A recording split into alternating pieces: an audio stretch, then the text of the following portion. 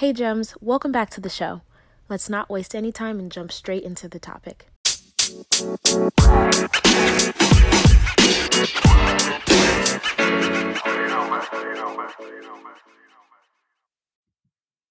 Welcome to the show. So go ahead and tell us a little bit about who you are and what you do.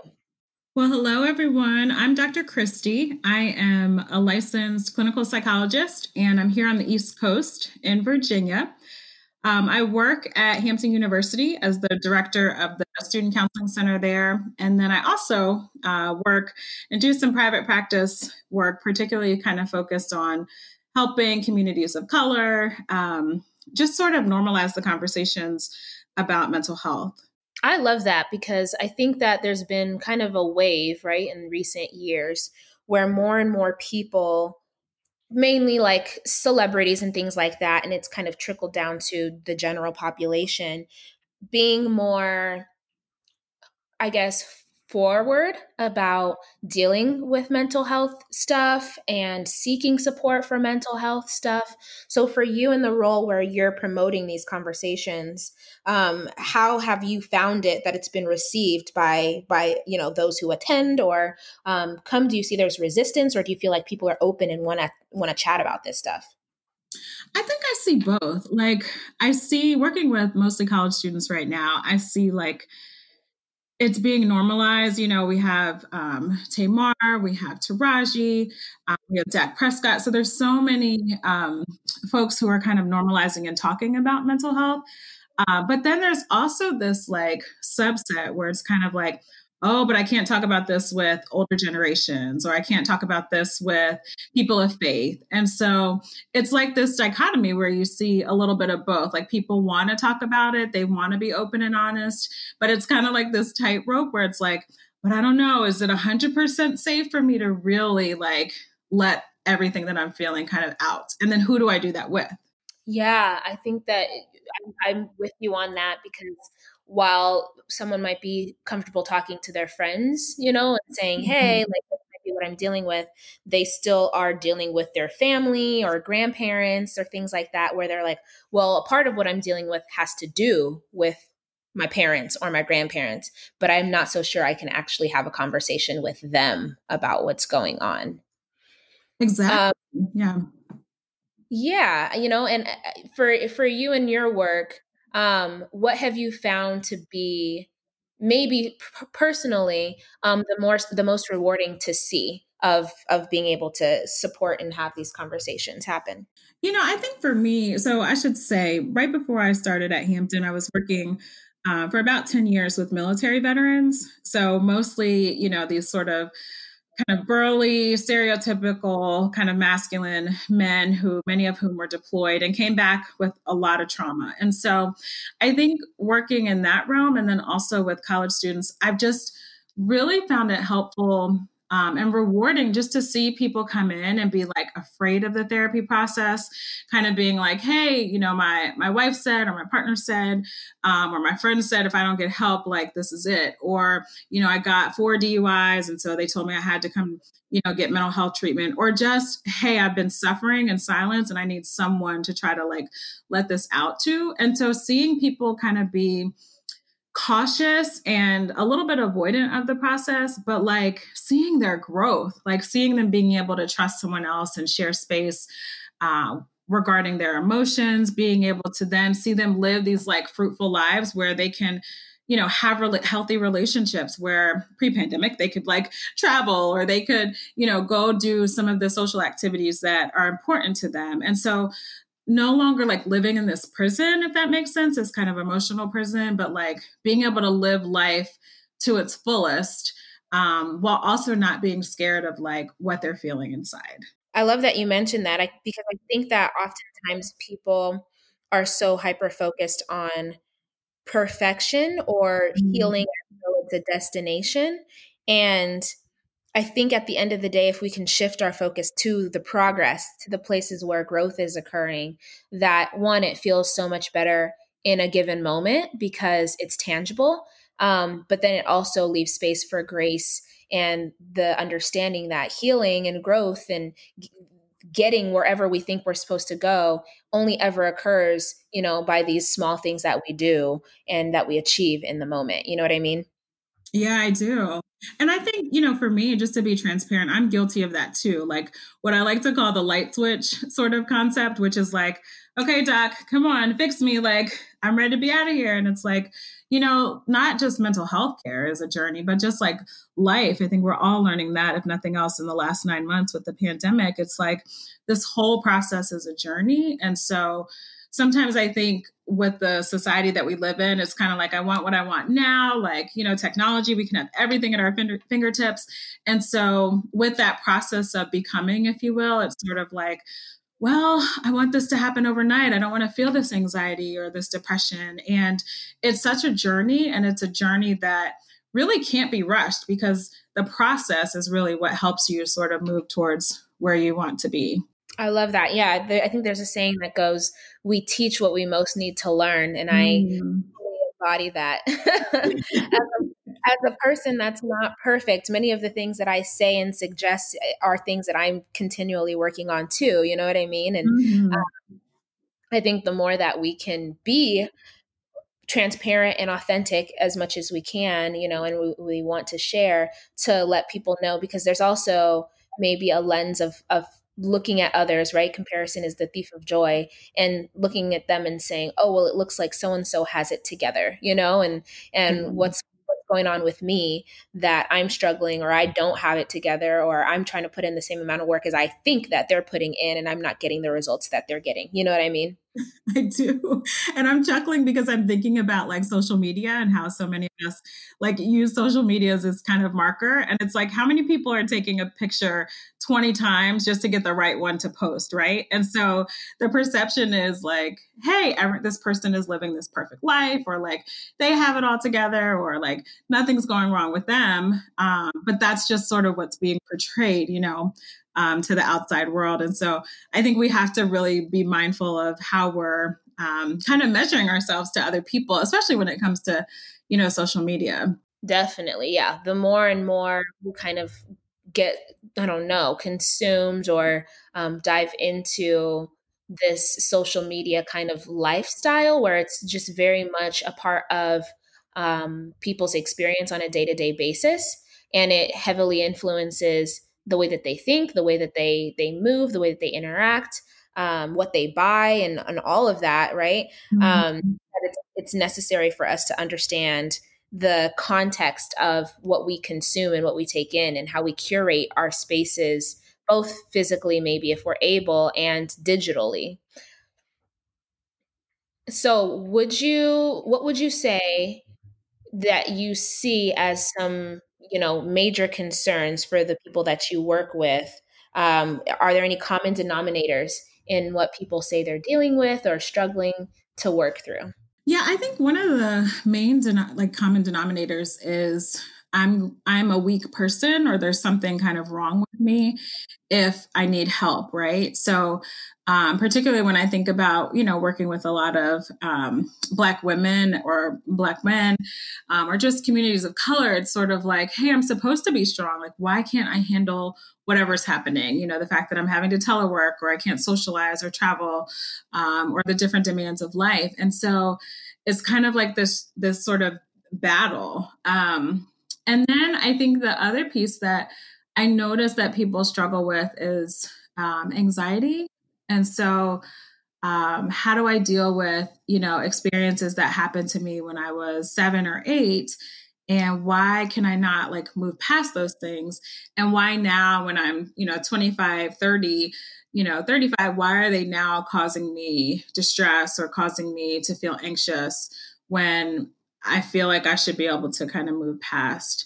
So those are kind of the two sort of pieces, I would say. So kind of avoidance of the emotion, and then also like just kind of everyday anxiety. I love that we're going down this path, because I feel like that's something that oftentimes comes up in my sessions as well, is this idea that someone should be strong enough to Mm. handle everything by themselves, and how that can sometimes get in the way of you being able to continue to move forward and make decisions that are conducive to where you're at and where you want to go, as well as anxiety. So for those who are listening and maybe, not really well versed in mental health and whatnot, what for you like is the best definition of anxiety? Yeah, so it's kind of like this sense of not feeling steady or not feeling a sense of peace, or like, you want to just like sit down, but you notice your heart is racing a lot, or you notice like you're constantly sweating, or when I think one of the big markers is like, hey, you're constantly busy, right? You're working 40, 50, 60 hours a week, or busy in activities, and you go from one thing to the next. And then when you finally slow down, you notice it feels really, really uncomfortable. So you feel kind of jittery. You feel like you can't relax. You feel like you can't just like slow down. And that often happens because, we're kind of keeping ourselves busy day by day. But sometimes that busyness, which some people may say, oh, well, she's wonderful. She's involved in all the activities, or he's, such a great hard worker. But what you start to notice is that, hey, when I slow down, like I don't feel comfortable just being with me and with my thoughts. My body can't seem to relax. Like I can't seem to just be focused and kind of sit still in the moment. So then what I do is I keep myself, busier so I don't have to feel that discomfort. So a lot of times anxiety can kind of manifest in those kind of ways. I love that you mentioned both kind of like the mental and the physical symptoms or things that would, typically come up for someone, because it presents and manifests for different people differently. Being able to recognize, because I don't think people see that sometimes the physical things that they're dealing with have a basis in their mental or emotional Mm. experience. And so they're like, I don't know why my stomach's always hurting these days. Like, it must be something I'm eating, or it must be the weather, or, and not Right. recognizing that this could be a result of you kind of dealing with some level of anxiety, and it's manifesting in your body as opposed to manifesting in your mind. So I love that you mentioned both like the physical symptoms that may arise, and also that it might feel like you're scatterbrained. You might feel indecisive. You might be, what I mean, Yeah. frustrated or confused. But there's so many different ways that it can show up. And then the avoidance, right? Not necessarily avoidance of another human being, but sometimes we avoid ourselves. Sometimes we avoid, Mhm. quiet Yeah. because what comes up we don't like, Mhm. Yeah, absolutely. And I think the thing that I've seen is that like it's like normalized, right? So if you're busy all the time or you're like really productive at work, it's like you kind of get praised for that, right? So underlying is kind of this, some people are using this term like high functioning anxiety. And so underlying that busyness is like someone who's feeling really anxious or really, uncomfortable with themselves or their own thoughts or their feelings.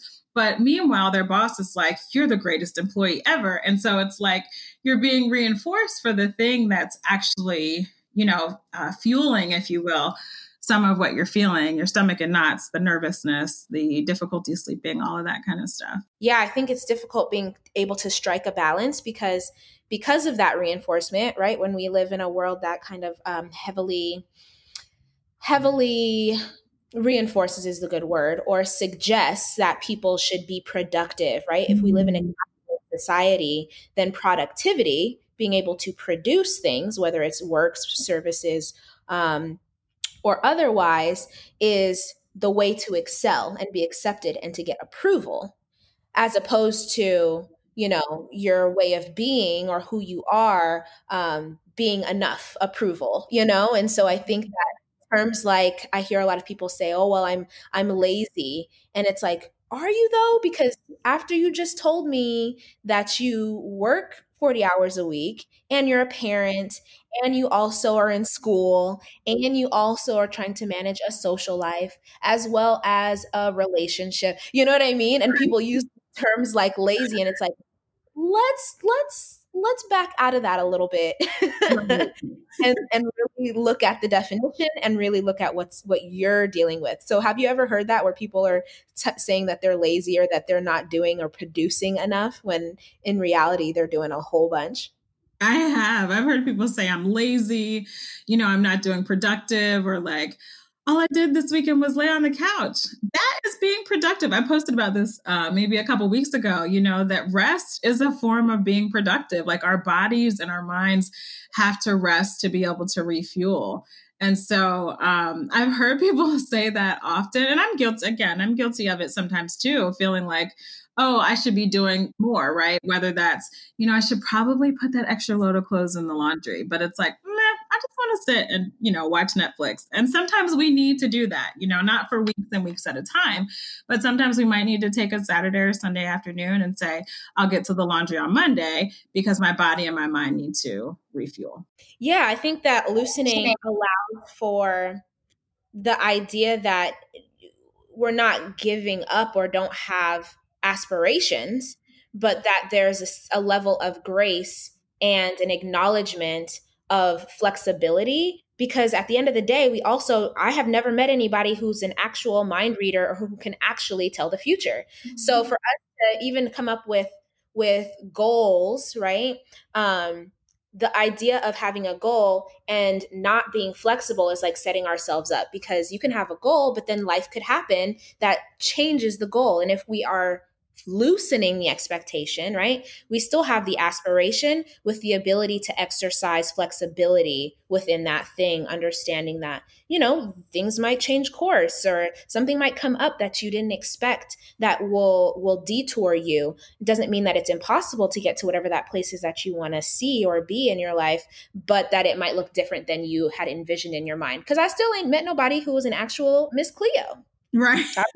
I don't know if you have, but I have not come across that person yet. That's so funny. This is a little bit of an aside, but I was speaking with someone, this was a couple months ago, and they were saying, well, if people can tell the future, like, why aren't these Miss Cleos or, famous, and why aren't they rich, in the sense of, why wouldn't you play the lottery, right? Like if you can tell the future, I'd play the lottery and be extremely rich. Yeah.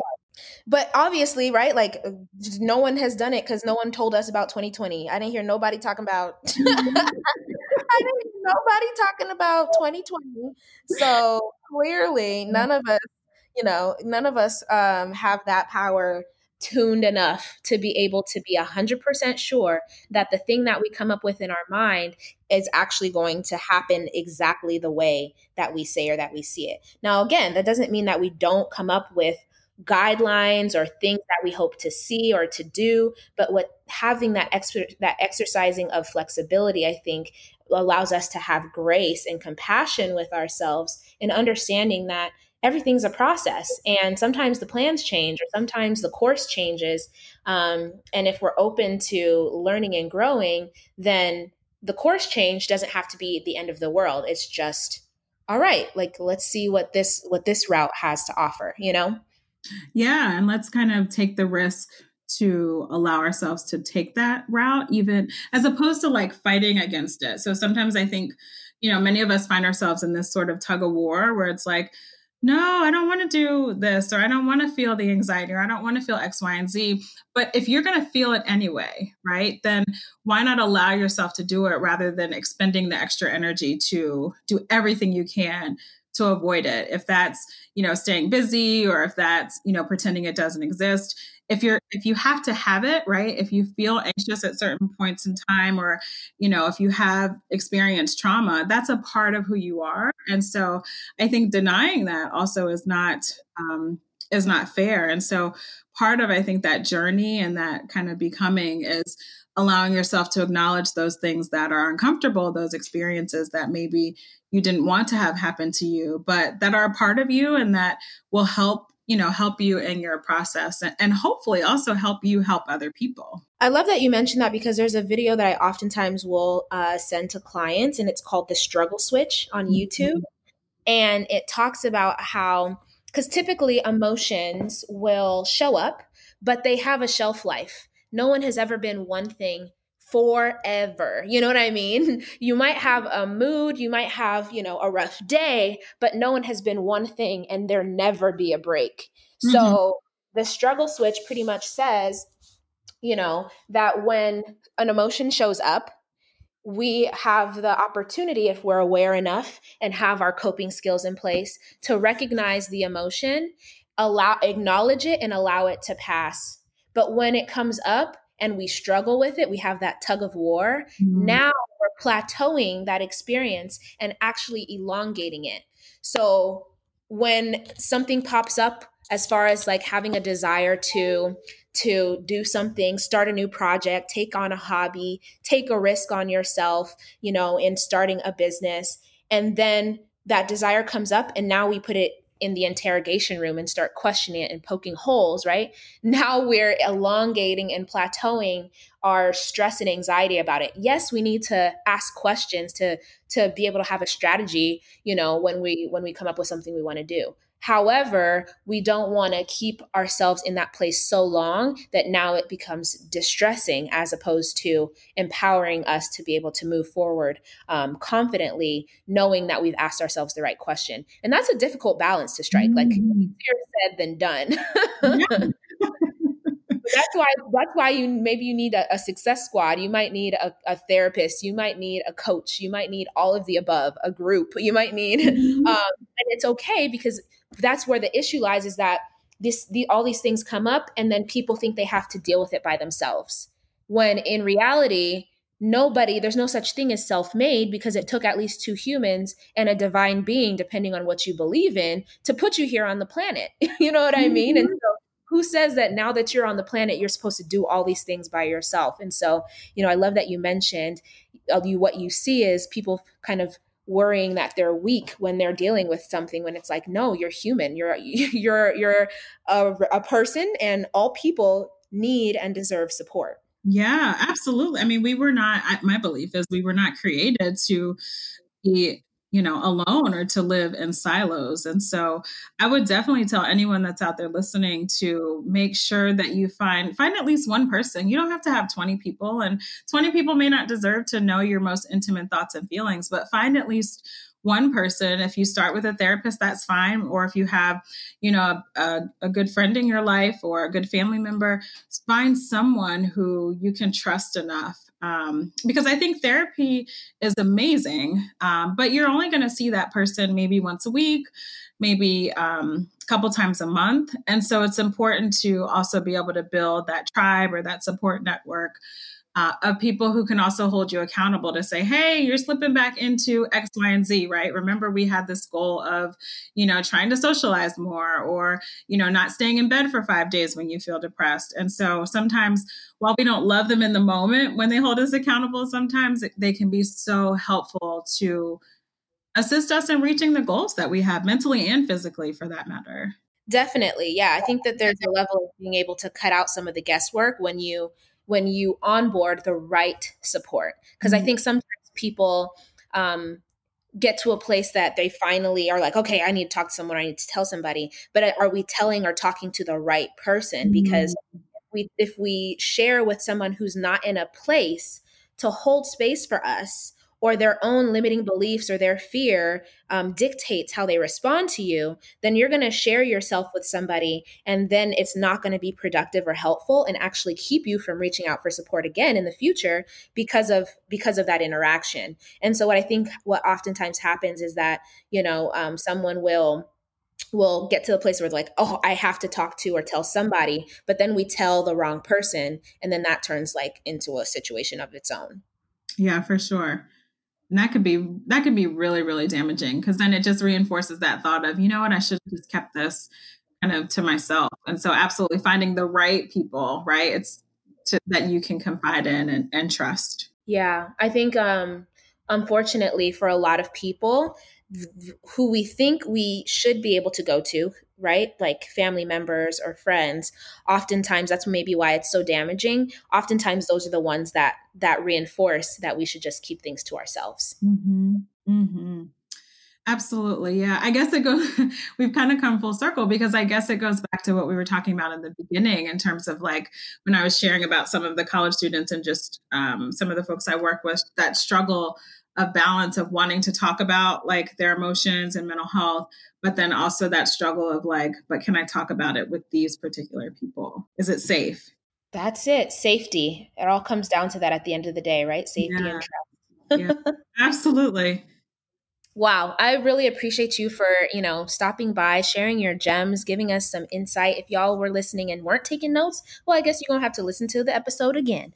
But if you were, I hope you got some gems that you can take into your week and apply on some level, because the point is not just to listen, but to learn and to apply them to your life so that you can make progress, feel more fortified, and find more ways to show up authentically in as many spaces as possible. If you could let us know where we can support you, come and check out some of the content that you share, we would really appreciate that. Yeah, absolutely. So you can find me on Instagram. My handle is DR and then my first and last name, KRISTIE NORWOOD. So that's Dr. Christy Norwood. And it's the same on Facebook as well. And then I have a website that you're welcome to check out as well. It's just www.drchristynorwood.com. So I love to just sort of connect with folks. I actually just got on Instagram. It was at the beginning of the pandemic, and it's just been amazing to connect with different folks around mental health and just continue again this like community, because none of us can do it by ourselves. It really does take a community to kind of share this message and to help all of us be well. Again, thank you so much. We appreciate you, and we'll make sure to tap into everything that you're sharing and doing as well. Absolutely. Thank you. I appreciate what you're doing. If you enjoyed this episode and would like to support the podcast, you have a few options. You can subscribe to the podcast wherever you listen to it, and you'll be notified as new episodes are uploaded. You can also leave a review or send me your feedback. Doing so helps me to create content that's relevant to what you want to hear about. And last, you can share the podcast with a friend. Whether it's directly or sharing it on your social media, it helps them to know that you think that this is information that they need to hear about. Thank you.